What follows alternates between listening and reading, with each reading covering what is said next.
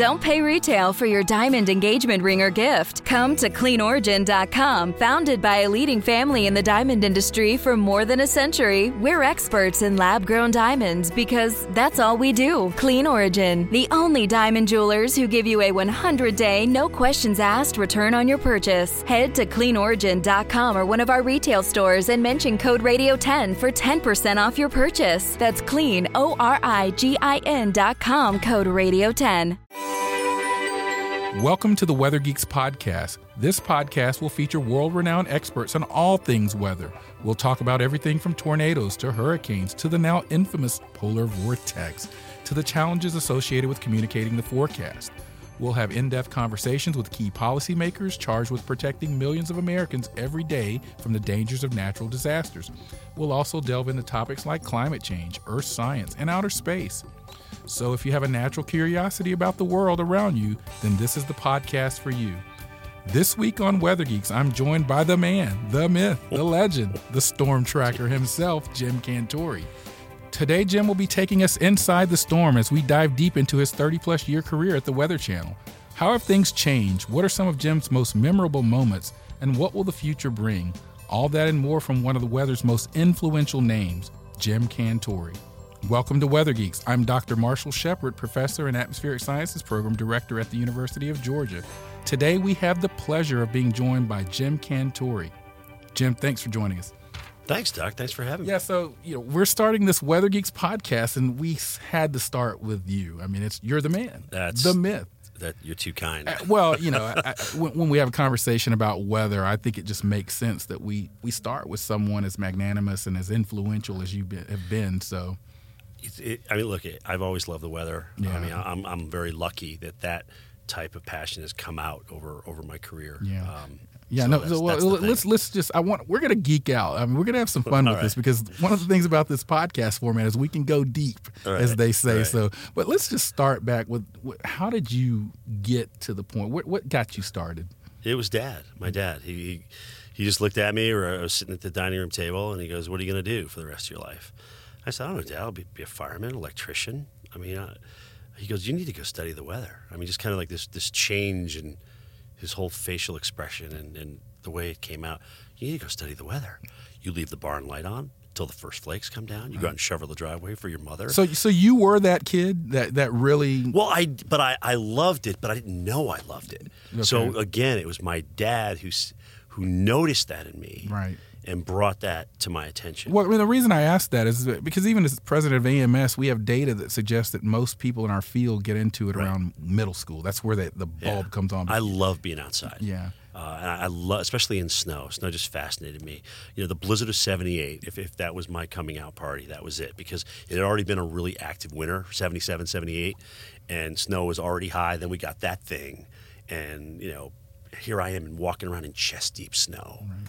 I've never experienced. Yeah, no. Well, I you know growing up in the South, I definitely have. So so that really kind of did it for you. That was it. So talk to us though. So your dad kind of encouraged you to kind of do this, but then how did you then execute the plan to get from that point to ultimately becoming a meteorologist? Did you start researching where meteorology schools were? Yeah, we looked at some schools. Linden State is the one that we chose. It's right up the road. Shout out to all the Linden State folks out there. As a matter of fact, I'm going to be their commencement speaker. Yeah. Oh, that makes sense. So I'm really excited about that coming up.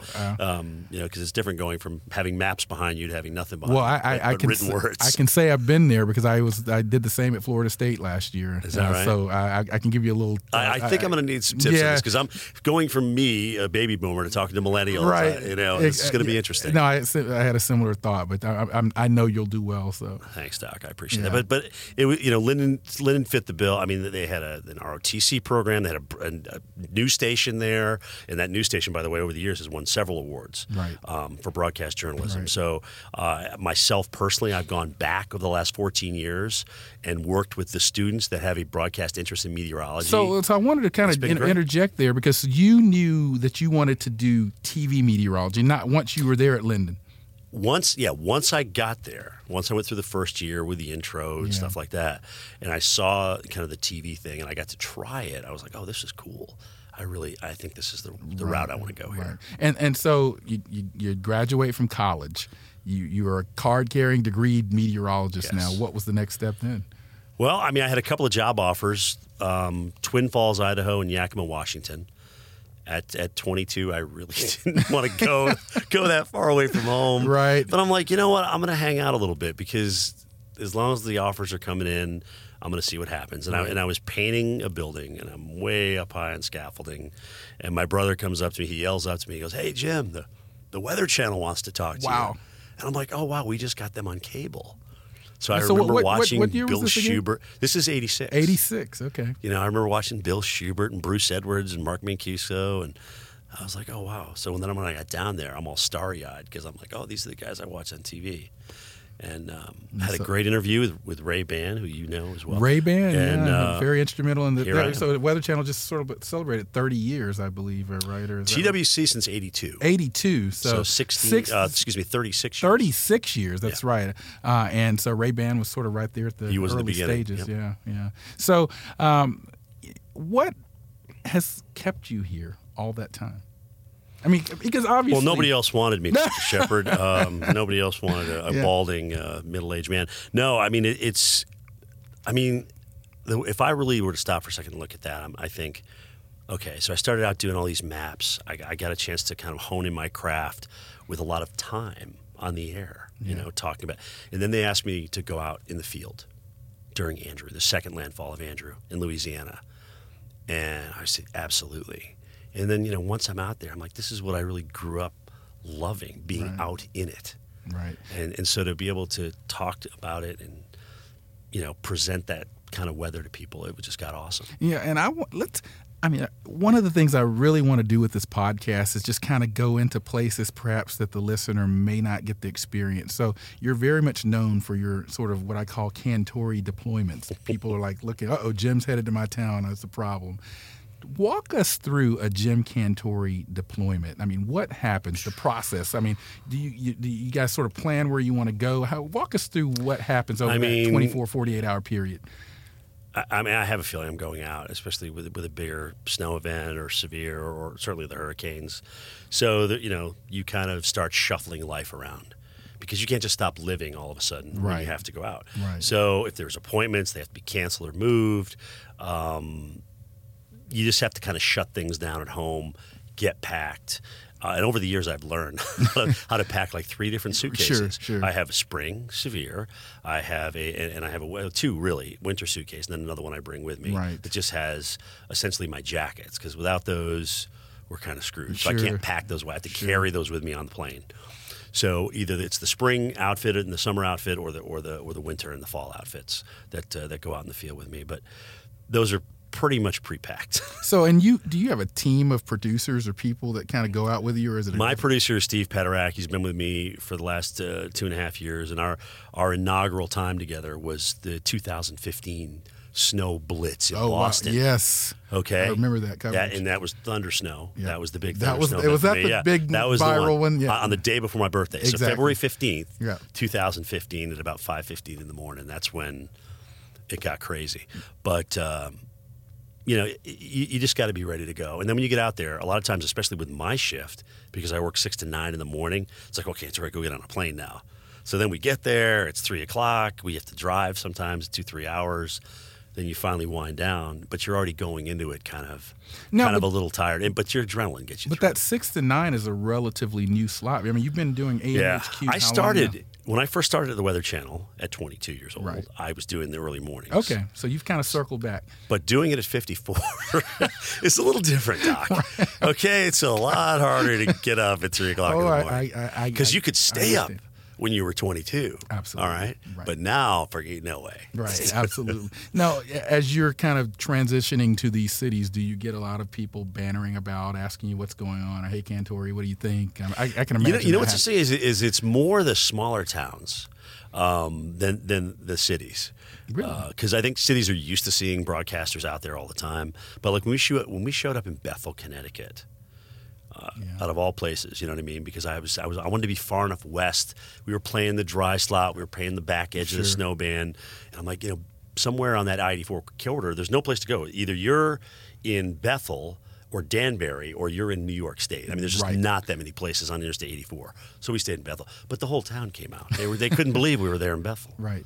It was like the July 4th. So a celebrity moment, even in the midst of a pretty significant weather event. But that's cool. It keeps us going. People are, over the years, if you ask me the number one thing about being in the field, people coming out and cheering you on and, bringing us food because we're just going and going and going, and we don't have even have time to stop and eat. But I'll never forget the time. This is the moment that changed me as a broadcaster, that we were in Wrightsville Beach, North Carolina, for one of the 94 hurricanes and storms and depressions I've covered. And I could just see this lady coming at me from across the beach. And the beach was packed. People were just lining up all over the place. And she came up to me and she looked at me and she goes, "Mr. Cantore, I know it's going to get really bad here, but I just wanted you to know that I'm really glad that you're here to take us through it." I never forgot that. And so that's the motivation. Instead of swashbuckling meteorologist, I'm like, now my life has purpose. Yeah. Now I have purpose when I'm out here. So I have a goal. I have a job to do. I remember that. So there are some people that can be critical of what some of us do, or the colleagues that go out into the field. But and I'm so glad you said that because a guy who I consider a great friend now, Craig Fugate. Yeah. You know who Craig is. Oh, Craig and I know each other well. FEMA administrator. Former FEMA administrator, exactly. Sure. He was very critical of that. He couldn't understand why we were out there. Right. And we talked about it. And I said, Craig, honestly, if I'm going to ask people to leave their homes, the least I could do is stay back and let them watch me from a safe distance, take them through what happens. And I meant that. And I know he understood that I meant that. And so from that point on, it's kind of like we get each other,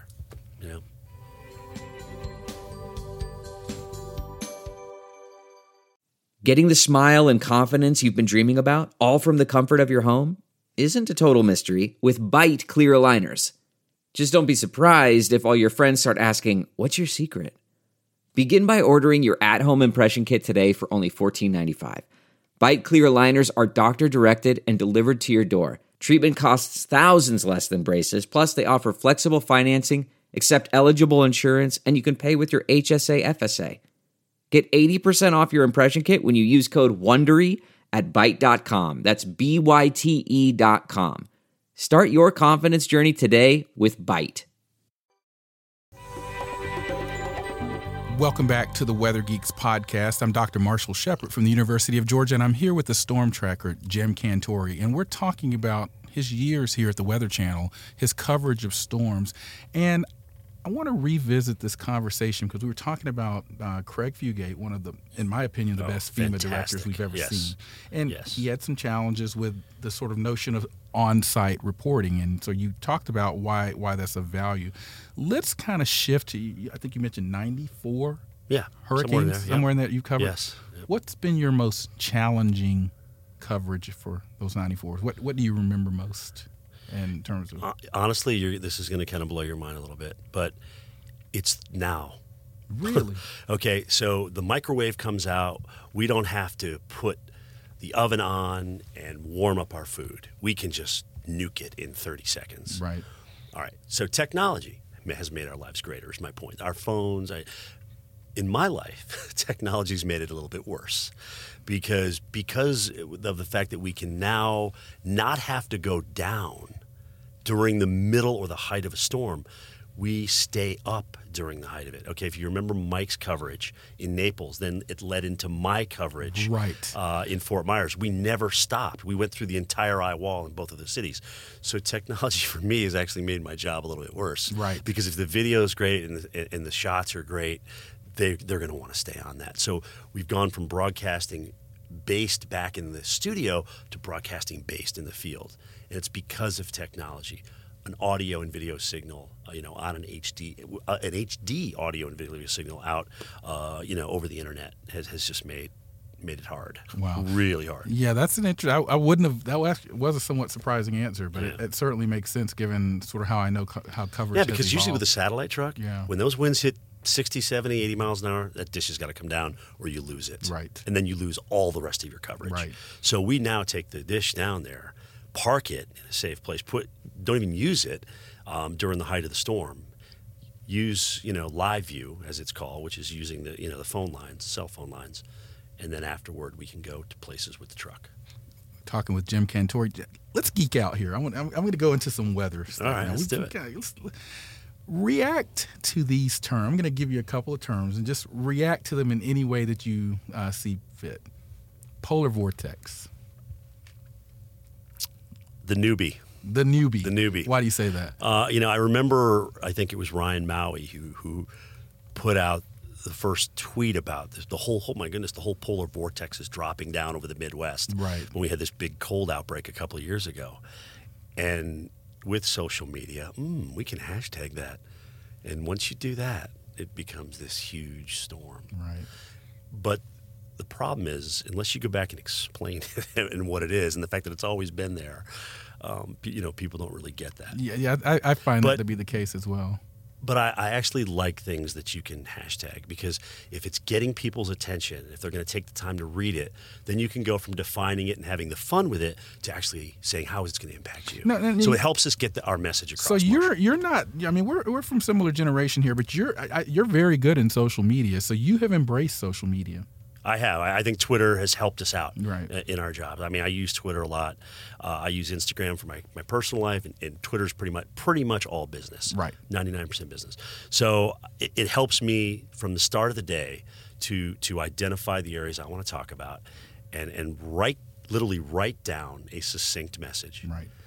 And that I later go and take to air with maps. Make sure you're following Jim Cantore on Twitter. There is an awesome follow. Okay, let me get back to my weather geek terms that I want you to react to. Bomb cyclone. Oh, here we go.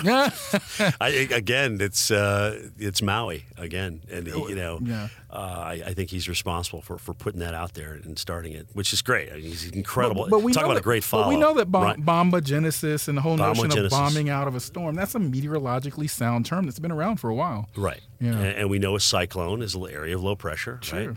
So why not put the two of them together? Right. I mean, you can define both of those terms. Right.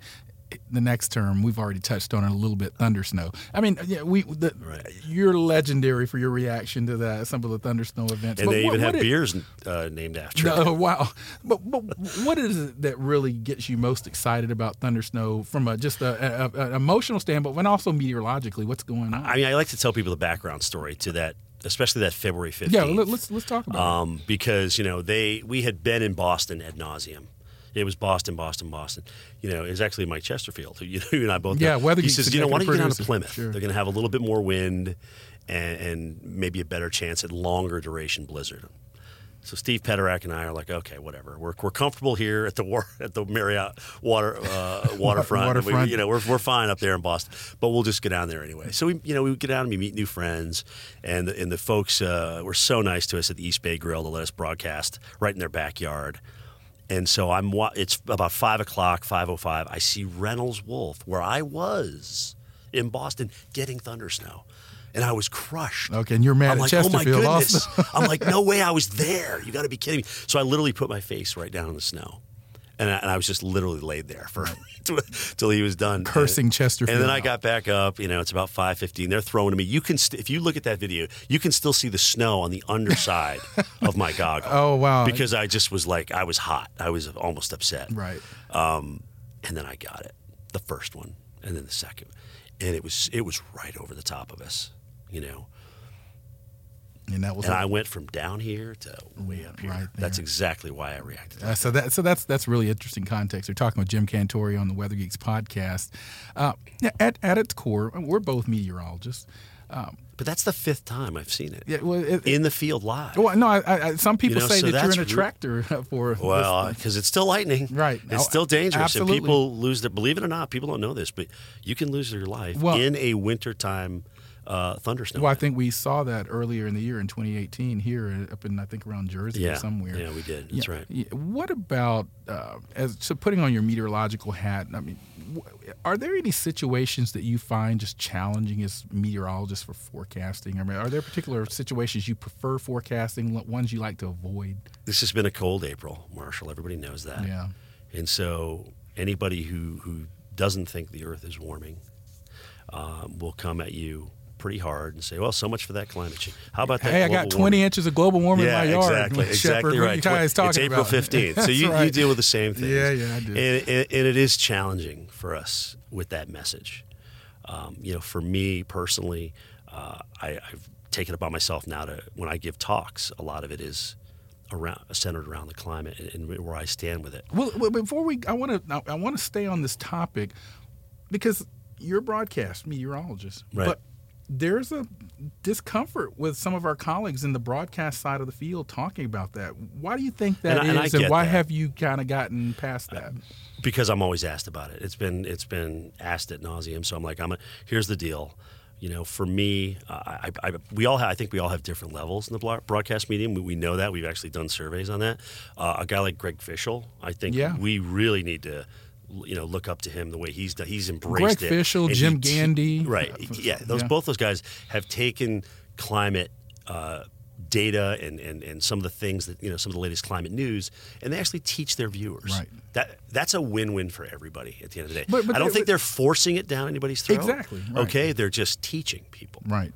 And that's what I like. And that's what you like to do. And I think one of the things I've heard you talk about it, you're very clear on the places there are uncertainties or places Absolutely. where we don't know. And I think that's my approach as well, Jim. I mean, I think we owe it to the public to talk about this and not avoid it, but keep the politics out of it, keep opinions out of it, and just be objective. Absolutely. Yeah. And I mean, it's hard, when you look at this April, to say, the climate's warming, and we had some of the record lows or surpassing the record highs, but we're just one little dot on that big globe. Right. Everybody else has been generally warm this April. Yeah. Either way, here's where I'm at, Doc. I strongly feel that the Earth is warming. There's no doubt in my mind, especially over the past 30 years. Right. Sure. The question is, what is our contribution as humans? Sure. And so I think what happens is once people hear the term, they automatically think that you're blaming them for contributing to heating the Earth. Yeah, there's an emotional It's contact. your fault. Right. Yeah. So I think that's where the whole thing starts. And you're right, it's gotten political, economical. Yeah, I steer. I mean, look, I think you're right. I think there are emotions around this. I think. But look at what's happened. Okay, from this, we have found alternative energy sources. Right. We're growing new businesses. We're teaching our kids to be great stewards of the planet. Right. So, as bad as this may seem, this argument, you can look at it at doing a lot of really good things right now. Yeah, I completely for everybody. I completely agree, and I think Cantore really is a model for how to approach this topic for perhaps some colleagues in the field that have some discomfort, maybe have some pressure in their markets from their station managers or whatnot. Speaking of model for the field, what would you say if someone asked, "Why have you been so successful?" I know you're a humble guy, but you have been successful. I've been lucky. You've looked up to in this field. So why have you been so successful? I think I'm lucky. And like I said to you, when that woman came up to me and told me, hey, we're glad that you're here to take us through it. I mean, that just changed me as a broadcaster. I'm like my what I do now has purpose. Right. So.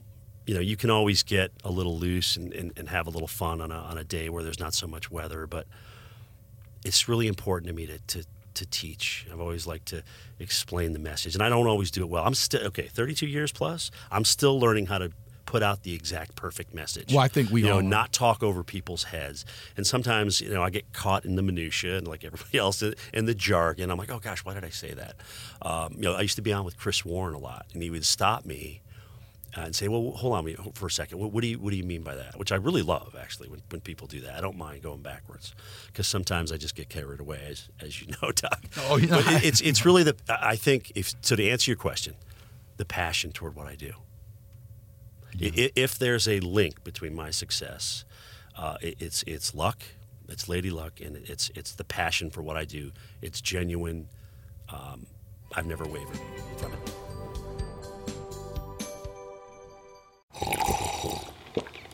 That's not just the sound of that first sip of Morning Joe. It's the sound of someone shopping for a car on Carvana from the comfort of home. That's a good blend. It's time to take it easy, like answering some easy questions to get pre-qualified for a car in minutes. Talk about starting the morning right. Just like customizing your terms so your car fits your budget. Visit Carvana.com or download the app to experience car shopping the way it should be. Convenient, comfortable. Thank you for joining us on the Weather Geeks podcast. I'm talking with Jim Cantore of the Weather Channel, one of the most recognizable names in the field of meteorology. I'm Dr. Marshall Shepard from the University of Georgia. I want to continue the conversation with Jim, and I want to go, you kind of alluded to this a little bit, this idea of communicating the perfect forecast. One of the things that's happening right now in the field of meteorology is we're thinking and hearing more discussions, not just about the latest model or the latest satellite or the latest dual pole radar, but things like, are we using the right colors? Are we using the right messaging? Do people understand polygons and cones? What are your thoughts on this sort of social science emergence within weather communication? Do you think carefully about when you put up a polygon or a cone for a hurricane making landfall? Do people understand it? What are your thoughts on some of that? Oh, look, they always try and make cars better, right? Better gas mileage, easier to see out of, equipment now that can almost drive the car itself. So that's what we're trying to do with the weather message. You know, people to get that message and understand it as best as they can. But there are some people that are, you know, and look, this is Weather Geek, so we will go there. And I mean, anything you're uncomfortable talking about. But there are some people that will criticize your organization, will criticize some other organizations that they oversimplify the concepts with things like naming storms or torcons. And I'm going to be talking to Greg Forbes on an episode of this.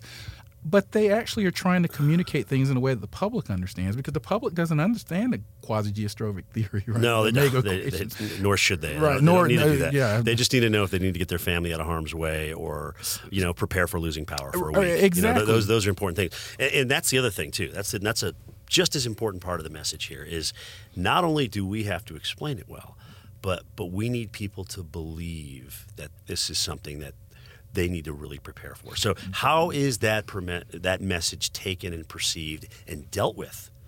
Right. That's just as important as how we're delivering it. And just as important. So with that statement, there are some people that have talked about the fact that the role of the human in meteorology and warning will fade away. But there are also studies that suggest people trust people like you.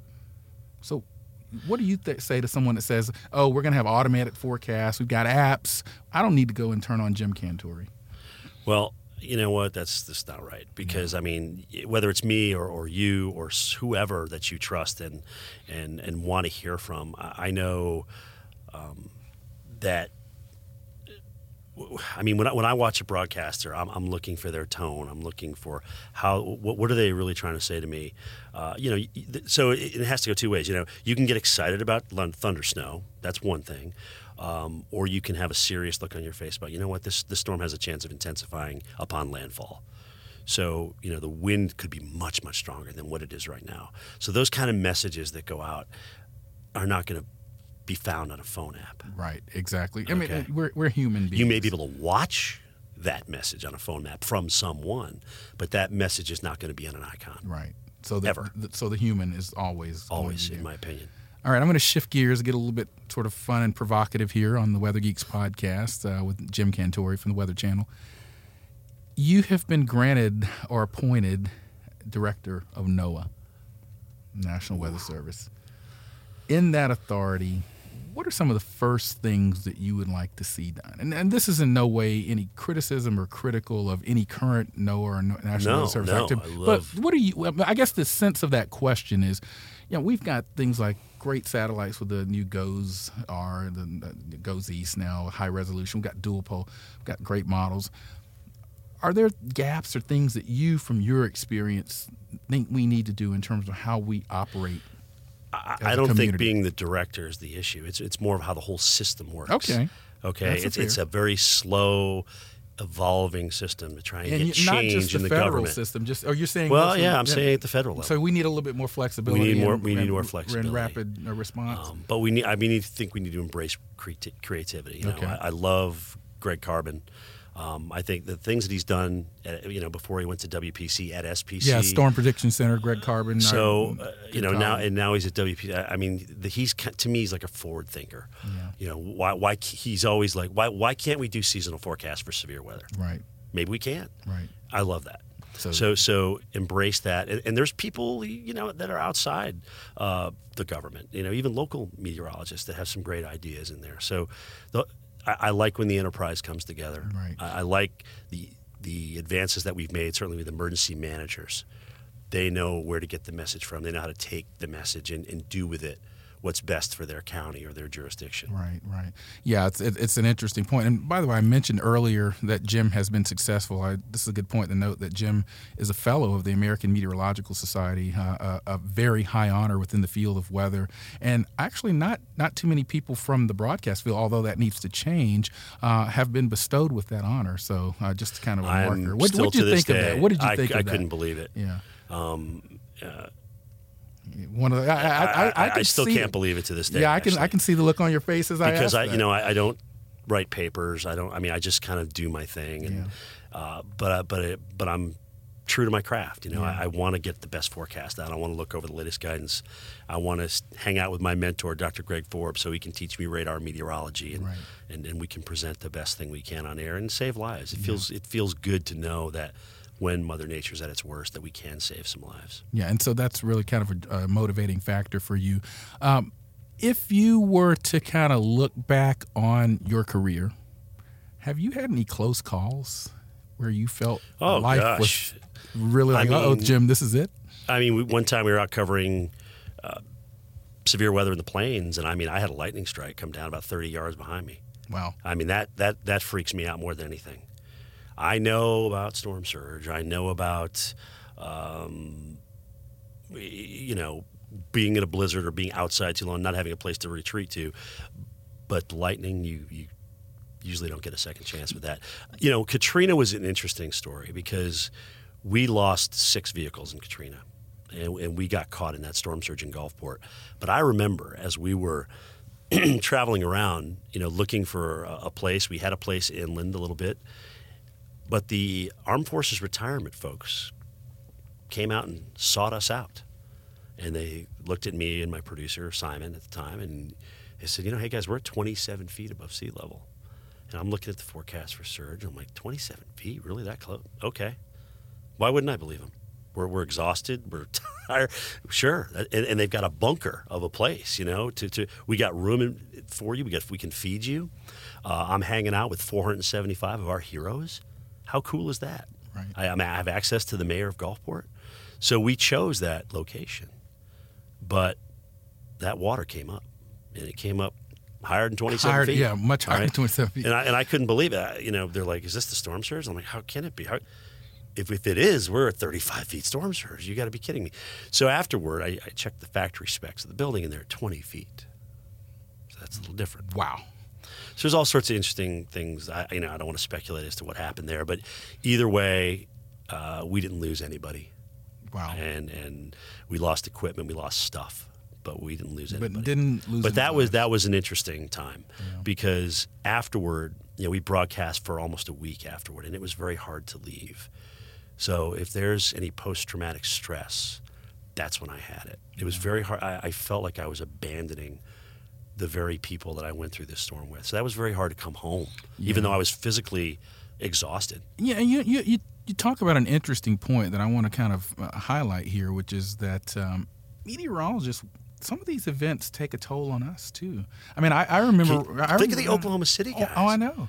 Moore, Oklahoma, there's a tornado heading toward a weather forecaster's house, and they're having to put out warnings and focus on their job. Their family's back there threatened. Absolutely. That's amazing to me. Jim, I write a periodic column for Forbes, and before Harvey, I wrote a couple of days before the event. This place could maybe get 50 inches of rainfall. And as I was writing that, I felt a pit in my stomach because I knew what that would do in that kind of a location. So I think people don't realize this thing takes a toll. We're dealing with lives.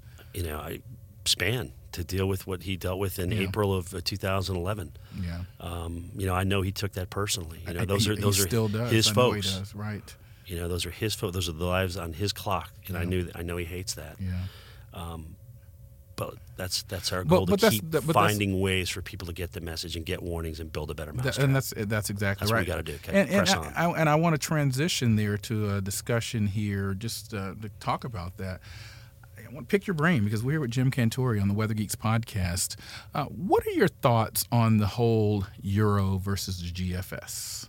Because we use models in weather forecasting, and some stations, including I think the Weather Channel and many local stations, will show both.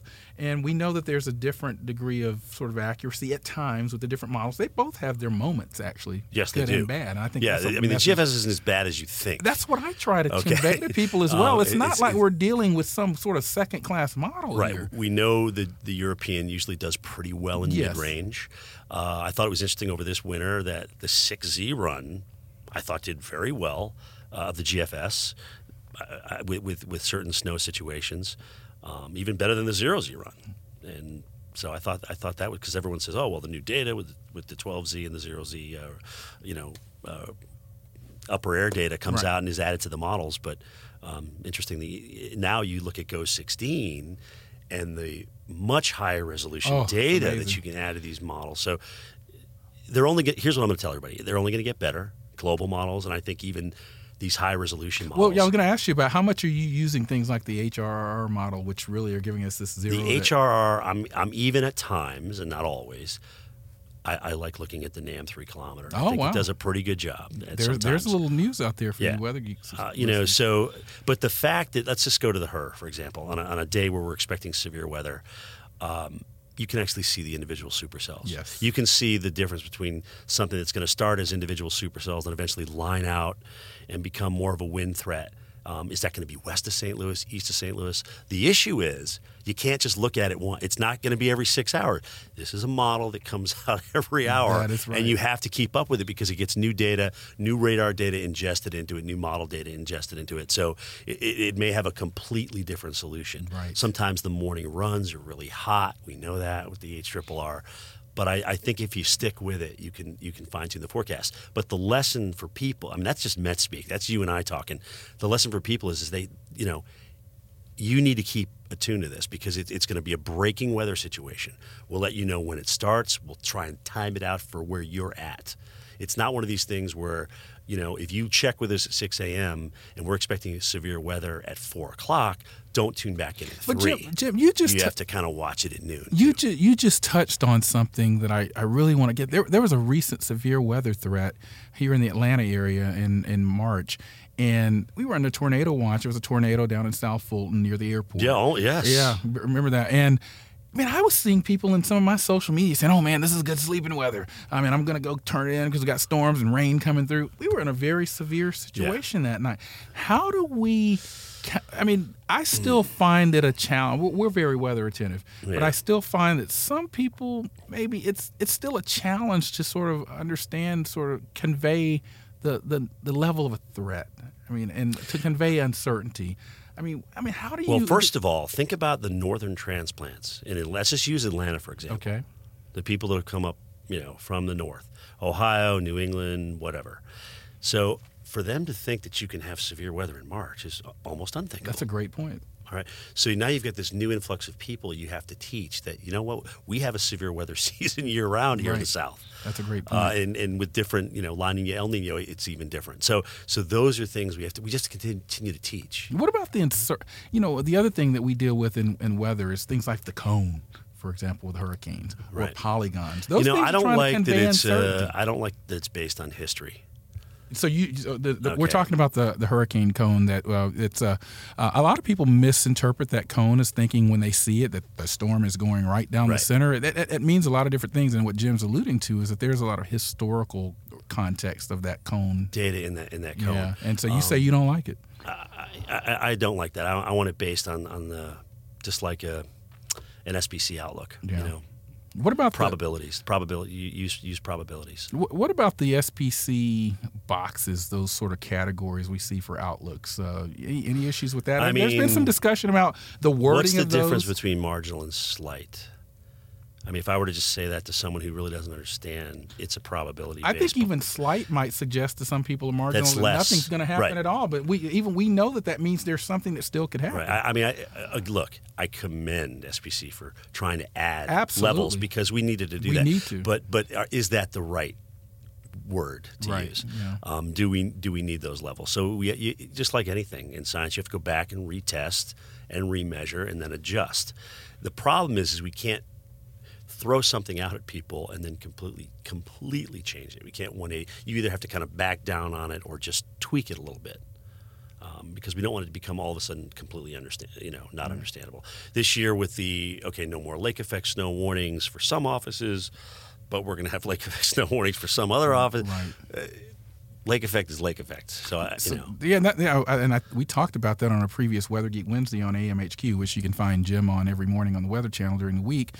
We talked about this sort of fact that we're seeing these changing warnings in different places, and I think that's evolving out of some activities, the Hazard Simplification Program within the Weather Service, or the FACETS program. So people are thinking carefully about these, but look, if you look at it, we have just so many hazards. Yeah. To us in the United States. That's why, if you look at a hazard map from the National Weather Service, you're going to see all these different colors because we are susceptible to a lot of hazards. Especially wind, here in the fire. Southeast. I mean, it's just everywhere. Yeah. It looks like a box of good and plenty. I mean, it's unbelievable. And, it's interesting because Weather Channel is a national outlet.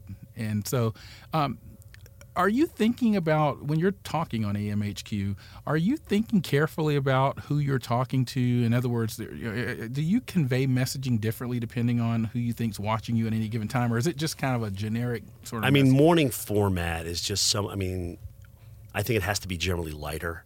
And because people are just tuning in, they're doing other things, they're multitasking in the morning, they're not completely locked into you, I don't think, like people that would watch in the afternoon that are a little bit more casual. But on that same note, I say, well, if I'm watching CNBC, and Kramer's on, I want to hear what he has to say. Right. I'm completely locked into what he has to say. Exactly. So it's just two different. If you have the time, people are locked in. So I have to kind of split it. If it's an important, life-threatening situation, then doggone it, you're going to take the time. Right. If you got the time to listen to me, great. If you don't, I understand that too. But I'm going to give you the time that this deserves. Right. That's how I play it. Now, we're getting towards the end of this Weather Geek podcast with Jim Cantore here at the Weather Channel. Jim, where do you see Jim Cantore over the next 10 years? I mean, I think I know some of the answers. Hopefully on a boat somewhere in the tropics. We want to be conversating. What are just some of the things you like to do in your spare time? Oh my gosh! I'm kind of a plant nut. How does Jim Cantore chill out? I love to garden. I love growing things. My dad always made me responsible for the garden when I was a kid. So whether we got tomatoes or peppers or corn or squash or cucumber, that was my deal. That's what I had to take care of in the yard. And so I've kind of enjoyed that going forward. Now it's not so much vegetable gardening; it's more, plants, especially Japanese maples. I love Japanese maples. I collect them. I think they're just beautiful trees in the spring, fall, and really year-round. But right. I like to garden, I like to golf, ski. Just got back from a ski trip from my roommate in college, who's also a meteorologist. Mm-hmm. And we like to go out there once a year and enjoy some skiing together. Okay. And hang out with my kids. I love hanging out. I love being dad. Same here. I really do. Same here. Love being dad. Yeah, you had a time machine. You could go back in time to any time in history or any place on the planet. Where would you go, or what would you? Oh wow! Have you ever, I know that was coming out of left field, but I'm always kind of interested in sort of what fascinates people in time or history. Is there some time period that you would kind of transport? So I'm a huge baseball fan, okay. and we're not too far removed from Jackie Robinson Day. Mm-hmm. I would have loved to have seen Jackie Robinson play. Yeah. To play the game at the level he played it, and the way he played it. Undergoing constant scrutiny and everything else. I mean, I really would have loved to see him play. Yeah. No, that's what I would do. Yeah, and I hear you actually know or have at least talked to Mike Trout in terms of baseball. Trouty's a huge weather nut. Yeah, that's what I hear. Actually, we talk to each other.